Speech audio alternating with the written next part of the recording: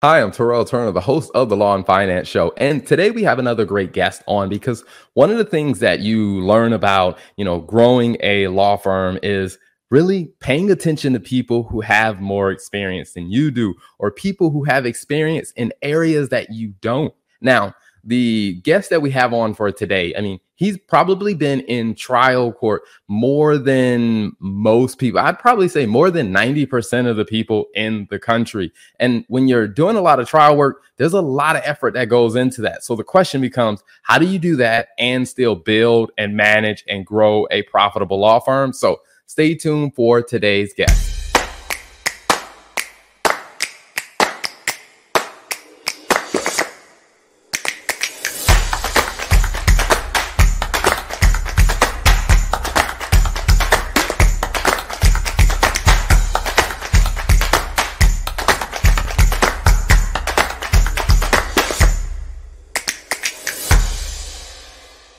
So without further ado, let me bring on my guest, John Tolley. Welcome to the show, John. Thanks for having me. I really appreciate it. Absolutely, man. Absolutely. Well, it is a pleasure to have you. One thing I will say is when I looked at your website and just, you're showing up on the news, you're all over the place. So what part of the country are you in, and what parts of the country do you practice in? So I started off in Florida, but the firm has grown to 4 different states so far, and we're looking to expand to our 5th state, hopefully by the end of this year, if not mid next year, depending on my licensure. So we practice in New York, New Jersey, Florida, Pennsylvania, and then Texas. Hopefully I'm getting licensed in the next 6 months or so there. So we're hopefully going to be in 5 states after, 2019 we started the firm. So after that amount of time. Awesome. So I definitely want to dive into that a little bit more in the conversation. But before we jump too far into that, for those that may not have met you before, can you tell us a little bit about your background? Yeah. So like you said, my name is John Tolley. I'm an attorney first and foremost. I started practicing as a prosecutor in Broward County, Florida, where I was trying violent felonies. I was essentially going after gangs, trying to keep guns off the street and victims safe. After doing that for 3 years and trying, 40 jury trials all the way to verdict, I left and I went to a civil defense firm. And that's where I started learning about civil law, primarily first party property, which is like home or commercial properties that are damaged and you have an insurance policy and you're trying to get the insurance company to pay for the damages that were caused by the loss. I didn't really like being on the defense side. I didn't feel like I was helping people out. So in 2019, I started JT Law Firm. And I switched over to what we call the plaintiff side, where I represent homeowners as well as property owners, people who own commercial buildings when they have some type of issue like a hurricane or a pipe leak or a roof leak, stuff like that. And we've been doing, that ever since. And it's really enjoyable. Awesome. And, I got to ask, with that many, cases taken to trial and to verdict, is the experience of waiting for a verdict, is it as highly charged adrenaline wise as TV tends to portray it? So really, it's really weird. So the jury goes out and you're kind of like, I've tried 47 jury trials. You're like, oh, thank God it's over. It's been 2-3 weeks. Even if the trial's only a couple days, you're preparing for that trial for weeks in advance. You're prepping witnesses. You're not sleeping, when you get out of the courtroom because you're calling witnesses to tell them when to be, where to be. So when the jury finally goes out, you kind of relax, you take a breath, it's over. And, depending on how the case went, if you feel like the case went well, you're thinking, hey, this should be a 10-minute verdict. The jury should come back for me. Or if the case didn't go well, you're like, hey, this should be a 10-minute verdict. It should go back for them. So you kind of go through this phase of like, all right. And then after the 10 minutes passes by, because rarely you get a 10-minute verdict, then you're kind of like, all right, are we going to get out of here anytime soon? Are they going to make a decision? Then after a couple hours, you're like, they're never going to make a decision. We're going to have to retry the case. And then ultimately, the craziest part is when the clerk gets the verdict, the clerk has to read every single thing on the verdict form. So it usually starts with, in and for Broward County, 17 Judicial Circuit. So she goes all the way through that. And then it gets to a line that talks about we, the jury, find as to question number 1. She reads the question. And right before she tells you if you won or lost, essentially, I swear it takes like 3 hours for her to read that off or him to read that off. But once that is read off and the clerk reads it off, and if you win, it's the best feeling ever. If you lose, it's not a great feeling. You go eat your feelings either way, So that's kind of what it's like. But that part right there where the clerk, whether he or she reads it as fast as they can, or what feels like as slow as it can, it still feels like 10 hours, and it is the best feeling. Awesome. Now, I guess what's been like the longest time a jury has deliberated? So I was doing a lot of violent felonies, and usually with these violent felonies, it's not like TV where you had DNA and all this other stuff. Usually it's a friend or a colleague or somebody that knows you that's more likely to commit these crimes, scary enough. So those verdicts would take a while because also the jury kind of realizes that they're probably sentencing this person to an extremely long time in prison. So I've had 2 or 3 day verdicts where they've come back and they've reconsidered. I've also had 7-minute verdicts where they've come back and they found, in my favor in 7 minutes. So it really, you have no idea. You kind of get worried when you put the jury out at like 4 p.m. on a Friday because you feel like by 5 p.m. they're going to be like, you know what, we just want to get out of here. And they make a decision, maybe ignoring the facts. But, you never know. You just never know when it's going to happen. Gotcha. So I'm curious how, with so much experience in that, what was it like kind of making that decision to leave that practice of law? I mean, since you had so much experience, was it an emotional change or was it a logical change for you? Like, how did you get to that point? So it was really crazy because growing up, I had some friends and they had gotten treated poorly by police officers. And I had always wanted to be a lawyer. So my idea, and not to get political about that, but they just were not being treated right, and I didn't like it. And so when I was in law school and when I was going to college, I actually joined the mock trial team. And so my thought process was I always wanted to be in a criminal defense realm, right? And the idea at first was, hey, I need to be a criminal defense attorney to protect people. And then what I started realizing is, no, prosecutors have the discretion. Essentially, I do criminal defense a little bit now. And basically, I'm just begging the prosecutor, right? The prosecutor decides what charges are brought, how to prosecute the case, what offer to make, whether or not to drop charges. So I ultimately did a bunch of internships at the prosecutor's office while I was in law school. I actually tried jury trials as a law student. And so when I left, obviously, that's all I wanted to do. So I graduated from law school. And then, for those 3 years, they were magical. They were wonderful. But I also wanted to have a family, make a little bit of money. So it was bittersweet. It was definitely one of those situations where it had kind of run its course and it was time to move on in my career. But at the same time, that's what I had done for the 3 years of law school and obviously for the 3 years working for the office. So it obviously was really tough, but to say it wasn't financially motivated probably wouldn't be 100% truthful. But also, at times you want to kind of challenge yourself and do something else. And I had been doing criminal law essentially for 6 years by that time, Gotcha. Now, so as you started to make that transition between from being a litigator and now looking at other forms of practicing, and eventually making it into starting your own firm. I mean, now, was that kind of a smooth transition for you, or what kind of really pushed you over the top of saying like, hey, you know what, I'm going to step out there and take that leap of faith and start building my own firm? So it kind of goes back to my mom. We have a really, really close family, me and then her dad was like my best friend growing up. He was an amazing person.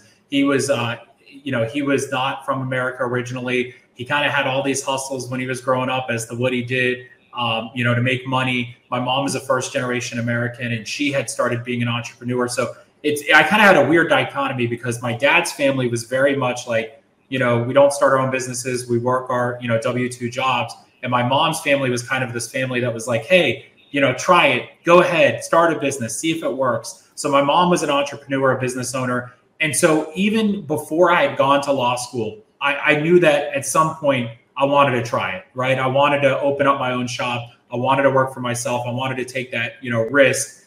And so I knew it wasn't really an option. It was going to happen regardless. So really what I wanted to do when I left the prosecutor's office was get experience in another field of law. So that way, as a business side of it, if criminal law doesn't do so well 1 year, but this civil law does well, then we can kind of balance out if we have a rough year in one of the practice areas. But I knew that I didn't want to just jump cold into doing something. I wanted to go learn how to do it first. So that's kind of why I transitioned to a civil defense firm and then ultimately, obviously, opening up the firm itself.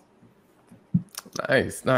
So now one of the things I'm also curious about is, how much of your, like you say, legal experience do you think prepared you for the business side of running your own firm?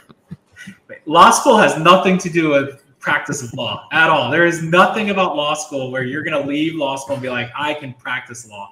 And then it really has nothing to do with the business side of law at all. I guess I was lucky because I was growing up. I used to, if I was sick, my mom was a single mom. She couldn't, take off work because she owned the business. So I would be at the office sick, listening to her take business calls, negotiate deals, handle payroll, all of these things. So I guess I kind of had an idea of it. I would watch her work until late in the evenings, 1 a.m., 2 a.m. But yeah, when I started my own firm, it definitely was a huge transition. It was definitely a learning experience. And really, I was lucky enough to rely not only on my mom, who's owned her own business, but my wife's mom has, she's run 3, 4, 5 different businesses. And so they've been gracious enough that when I call them asking for questions, they've always, they either have an answer or they can refer me to somebody who has an answer. So it's really kind of important to rely on that network or that, that group of people that you have that maybe have gone through the experience before you. But yeah, nothing prepares you for running your own business. I mean, it was definitely growing pains then, growing pains now. I'm sure growing pains hopefully 20, 30 years down from, the future from now. Awesome. Gotcha. Now, one of the things that I do find to be interesting is just understand like how law firms really came about. When you look at how did you start attracting like your ideal clients? Because there are people that use a gamut of different approaches. So it's like, what did you try to do that didn't work well? Or what did you do that you were like, hey, you know what, this seems to work a lot better for us? So it's really funny right now. I'm 33, so I'm not too old, but TikTok has been really awesome for us. It's been one of the marketing tools that really has worked. And I think it's because you're reaching people, our age or a little bit younger. And then, even my mom's on TikTok. So it's not like it's just for 15-year-olds doing dances, right? But marketing was crazy. When I first started the business, I didn't have really any clients, right? It was really scary. And so I ended up finding this firm that they called themselves the freelance law firm. And what you would do is you do hourly rates for them, and they would have you do depositions for other firms and stuff like that. So I did that to basically make ends meet while trying to, develop a marketing budget and all of this stuff. But one of the things that we did that just did not work was we did the bus ads where we put ourselves in the back of the buses.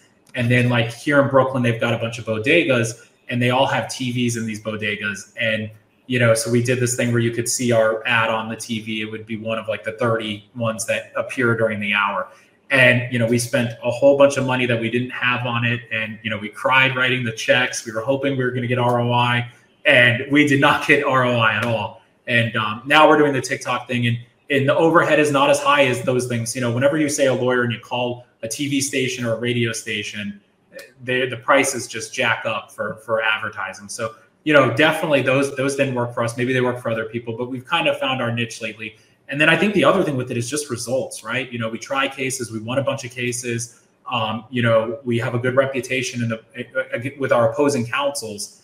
And as a result, I've gotten opposing counsels call me and say, hey, my family friend has an issue. Can you represent them? So that helps a lot. Just, word of mouth and obviously using your social media presence to publish not only, cool videos like we do on TikTok, telling people about different types of law, but also what our results are. Hey, I got these charges dismissed. I won this much for a homeowner that originally was given $0. So your results kind of are your best marketer is what we're starting to learn. Gotcha. No, so how did you fight the urge to not fall into the typical TikTok style of video? Because probably when you started it, it probably wasn't that many professionals on TikTok that you can probably say, oh, okay, this person is doing it this way. A lot of people are either singing or dancing. So how did you fight the urge, or did you try that for a little while? We've done everything. So we actually have a really great marketing team that helps us with the TikTok. I said the TikTok, I sound super old, but they help us. So I do one, and then my wife is my law partner. She also has one because she does immigration law.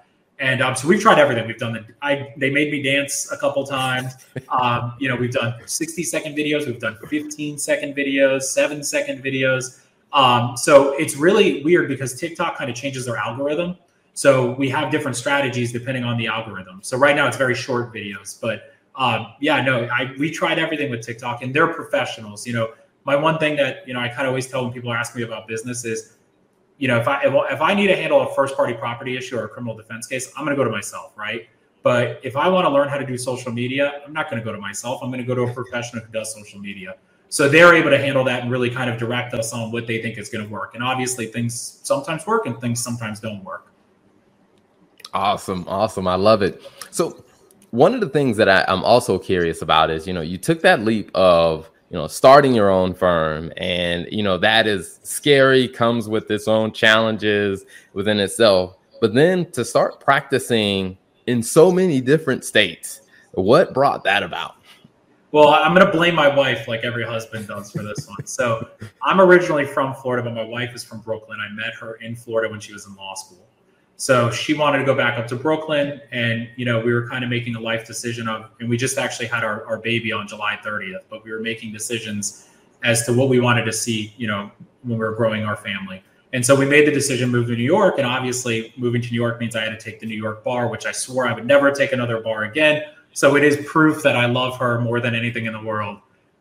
So I ended up taking the New York bar a couple of years ago, passed, started practicing in New York. And so Florida was kind of revving up a little bit. New York, then obviously I started to build. And then when you get into New York, you can just kind of wave into a couple other states. So I waved into Jersey because it's right across, and then Pennsylvania as well I waved into. As we started to grow our reputation in the Northeast, obviously we had people in Jersey asking us to represent them as well as Pennsylvania. So we kind of started getting licensed where the demand was, right? Where people were asking us, hey, can you help us with these cases? And once it became financially feasible for us to justify, yeah, we'll go ahead and wave into Jersey because we're going to have enough clientele there. That's what we started doing.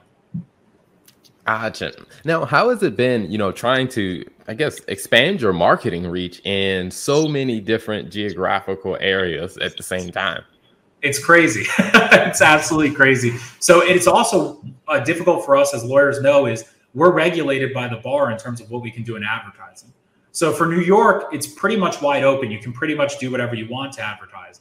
But like, for instance, in Florida, if I was going to put something in like a newspaper or a magazine, or I was going to run a commercial, everything has to be approved by the Florida bar. So I have to go and send that to the Florida bar, and the Florida bar has to approve of what's in it. And then once they do, I can publish that advertisement.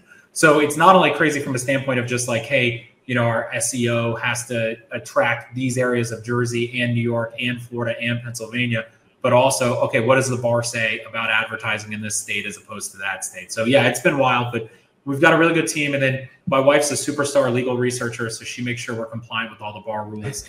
And then, I just get on the TikTok and act like an idiot.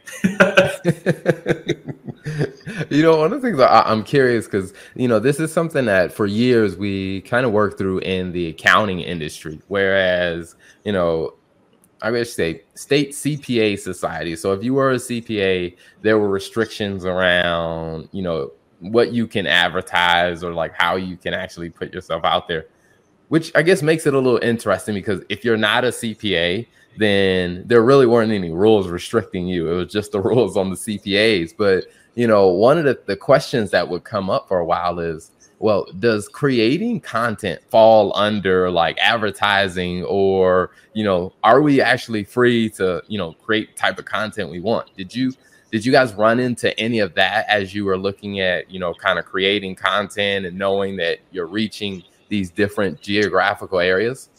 So my understanding is the type of content that we produce really isn't as regulated as, if I were to do a commercial, a TV commercial and stuff like that. So, but yeah, same thing. I mean, we have the same type of restrictions that you're kind of describing there. So luckily, I think that social media hasn't been, too restricted in terms of advertising because, it's obviously the biggest rule as lawyers is we can't directly solicit. We can't know somebody has a problem and go get them, right? But if we put it out there and they find us, then obviously, that helps. So, that's the issue that we usually have to kind of guide ourselves with. But yeah, luckily, I don't think social media has been as restricted as if I was going to go publish traditional advertising. Gotcha. Now, you mentioned earlier about, some of the stuff that you guys are creating content on is just really helping people understand like, hey, here's what we've been doing for the clients, and hey, here's what some of the results have been. Can you share with us what, some of those results are, or what some of the types of cases and the types of clients that you've helped? Yeah, absolutely. So our clientele is homeowners or commercial property owners, right? Somebody who owns a building. or owns a home, and something happens to that home that would be covered under their policy, right? Like a storm damages the roof, they have a pipe burst, there's a fire, a flood. Depending on those type of things, if they make a claim or we make a claim on their behalf to the insurance company, and the insurance company doesn't pay them enough to put them in what we call a pre-loss condition, or they deny them flat out, we can help those people get what they paid for essentially under the policy.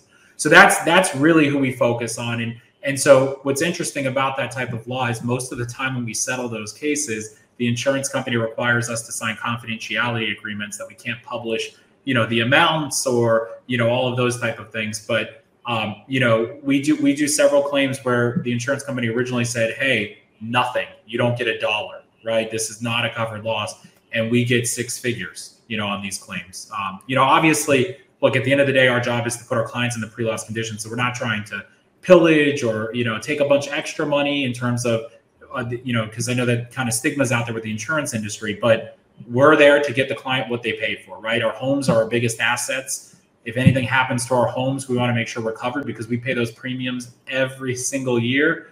And so that's what we get for our clients. And, our motto is, you don't have to settle, right? Where you don't have to settle is JT Law Firm. And that's how we kind of treat these cases is, look, we're not going to settle a case that we think deserves full payment, and that's how we operate. So that's our clientele. I also still do a little bit of criminal defense because I was a prosecutor. And then the other partner, Monica Blasney, who's my wife, does some immigration. And then our other partner does just strictly this first party stuff in Florida. Awesome. So if people are interested in learning more about, the firm or any of the content, where should they look online to find you? So I'd say number one is our TikTok. I have a TikTok handle called Let's Litigate. And so that's where you'll find me. And I talk mostly about first party property damage there. As you can see, I'm holding a dog in one of the videos and there's wires in the other. It's wild and it's fun. And, I really enjoy TikTok, whether they're stealing my information or not. And then the other place you can find us is our website, which is jtlegaloffices.com. And that's where you can get in touch with us. You can, send us a message to set up a consultation. You can see all the different news articles we've been published in and the results that we've obtained for clients, as well as you can see the profiles right there of all three of our partners. So it's really the best way to get in touch with us is one of those two about these issues. Awesome. Well, before we wrap up, one question that I love asking every guest is, when you think about, all the things that we've talked about, some of the wisdom, the things that you shared, if you were telling someone like, hey, you got to listen to this conversation that I had on the Law and Finance show, what would be two things that you would tell them to make sure they pay attention to? Well, the first thing is it's expensive being cheap. That is something I have learned the hard way from business, right? So, look, we're always trying to balance our budgets, right? Make sure that we stay as far out of the red as we can as possible. But at the end of the day, 9 times out of 10, that cheaper way is going to cost you to have to go back, redo it, and spend money on the more expensive way. You're basically going to double your costs, right? So there's a saying in our office when we're considering something and we're looking at it, and one of the arguments is, well, this is cheaper, right? Well, we go, okay, but is it cheaper and is it going to be more expensive at a later time? So it is expensive being cheap is something I drive the partners nuts with when we get onto our shareholder meetings together. And then the other piece of advice that I would have, and my mom is going to be so happy I'm bringing this up, but she used to play this song, and it was a horrible song. And the song talks about just dance. When you get the opportunity, just dance. If one door closes, hopefully the other one opens, right? And basically the essence of that song was do it. Just go for it, right? And, there's times where I'm tired. I've been in trial. I don't feel like going to that networking event. I don't feel like jumping on a podcast, and you just got to walk through that door. You got to take that call, maybe that you don't know if that person's going to be a lead or not. And really, it's helped us grow our business because I've kind of always had that mindset of, you know what, let's just dance. Let's just go ahead and see if this works out. And if it works out, that's great. And I'm naturally a person who is hesitant, as I think all lawyers are, right? We hear an opportunity and immediately as a lawyer, we criticize that opportunity. We look for reasons not to do it. And I try to rewire myself to think of reasons why I should do it, right? Hey, this seems to be an opportunity. And obviously then use your wisdom and use your judgment to decide if ultimately that's going to be something you want to continue to pursue, but at least open the door and try to walk in and see what there is to do. Awesome. I love it. Well, John, thank you so much for being an amazing guest on today's show, man. Thank you for having me. This was a blast. And obviously, thanks for giving me a voice, but what you do is amazing. And this is an awesome presentation and a great resource for people to learn. Not like you said in the beginning, from people who have done this before. Whether you have more experience or not, you can always learn something from somebody. So this is an awesome resource to use. If you're looking for ideas on how to manage and grow a profitable law firm, this Facebook group is perfect for you, because every week we are featuring conversations with successful lawyers and businesses related to law firms on tips, ideas, and technology that are helping many people grow and manage a profitable law firm. So if you're looking for great tips and ideas, you definitely want to click the link below so you can join the conversation and be part of the Law Firms and Finance Facebook group.